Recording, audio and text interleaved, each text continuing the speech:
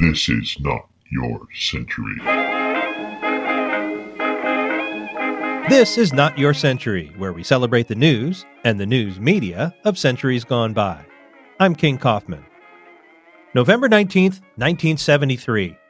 America is in the grips of an energy crisis. It's so bad that the Senate has voted overwhelmingly across party lines to give President Richard Nixon sweeping powers to deal with it. This is the same President Nixon who's in the middle of the Watergate crisis. According to 538.com, Nixon's approval rating at the time was 28%. By comparison, Donald Trump, one of the least popular presidents of all time, has an approval rating that hovers around 40%. On the same day the Senate was voting, the Dean of American Pollsters, George Gallup, told a meeting of Republican governors in Memphis that it was wishful thinking that the GOP wouldn't be hurt badly by Watergate in the 1974 midterm elections. Those were less than a year away. Gallup said the results of the just-completed off-year election of 1973 pointed unmistakably to serious problems for the Republicans, that frustrated voters were taking out their feelings on the GOP, and that if the midterms were held that day, the Republicans might win less than a third of the congressional seats, meaning they'd lose the ability to override the president's vetoes. And also on that same day, a tumble in the stock market, the biggest daily drop in the Dow Jones Industrial Average in 11 years. Analysts said uncertainty over the energy crisis was the cause. So imagine a Republican president and party far less popular than Donald Trump and today's GOP, with the economy tanking. And then imagine the Senate, where Democrats held 56 seats, voting overwhelmingly to give the president broad, sweeping powers over the sector of the economy that's in crisis. That's what happened on November 19th, 1973.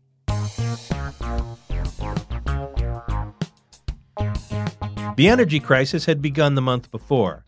The immediate cause was war in the Middle East. On Yom Kippur, an Arab coalition led by Egypt and Syria attacked positions held by Israel in the Sinai Peninsula and the Golan Heights, territory Israel had captured in the Six-Day War in 1967.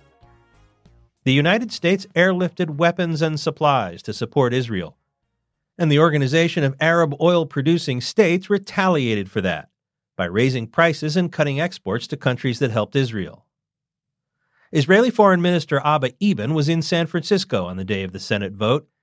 He told an audience at the Commonwealth Club that if Israel had never existed, the energy crisis would be happening anyway, because the U.S. and other advanced industrial countries had failed to make the most of their reserves, drilling in Alaska, that sort of thing. He seemed to be saying the Arab states would have found some other reason to raise prices or cut production. The price rise and what became an embargo would continue into the spring. By that time, the world was in a recession. The way most Americans felt the oil crisis most immediately was at the gas pump. Drivers sat in long lines hoping to fill up before stations ran out. Theft of gas became a problem. And along with the shortage of gasoline, there was a shortage of an item that was suddenly in demand: the locking gas cap.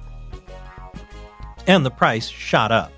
The number sounds silly now, but 55 cents a gallon was a shock in a country that a few months before had been paying more like 35 cents. People were used to the price going up by a penny or so every couple of years. Also on the day of the Senate vote, a cabinet-level task force recommended to President Nixon that he ban gasoline sales on Sundays. He would eventually ask retailers to voluntarily close, part of a campaign to get Americans to save energy in a number of ways, including driving less often and slower, not putting up Christmas lights, turning off lights when they leave a room. That was something that wasn't commonly done before the 1970s. Nixon got his emergency powers just before Christmas when the House and Senate hammered out a final version of the bill. The 1973 energy crisis would have a profound effect. It drove demand for fuel-efficient cars, boosted the idea of conservation, sparked the development of alternative forms of energy. In the 1974 midterm elections, as George Gallup had predicted, the Republicans lost big. The Democrats gained 49 seats in the House, which gave them more than a two-thirds majority.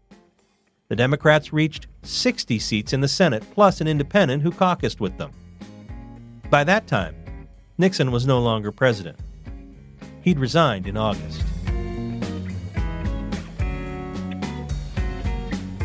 This has been Not Your Century, a production of the San Francisco Chronicle. Audrey Cooper, editor-in-chief.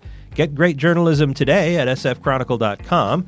I'm King Kaufman. Talk to me on Twitter at King_Kaufman. We now return you to your century.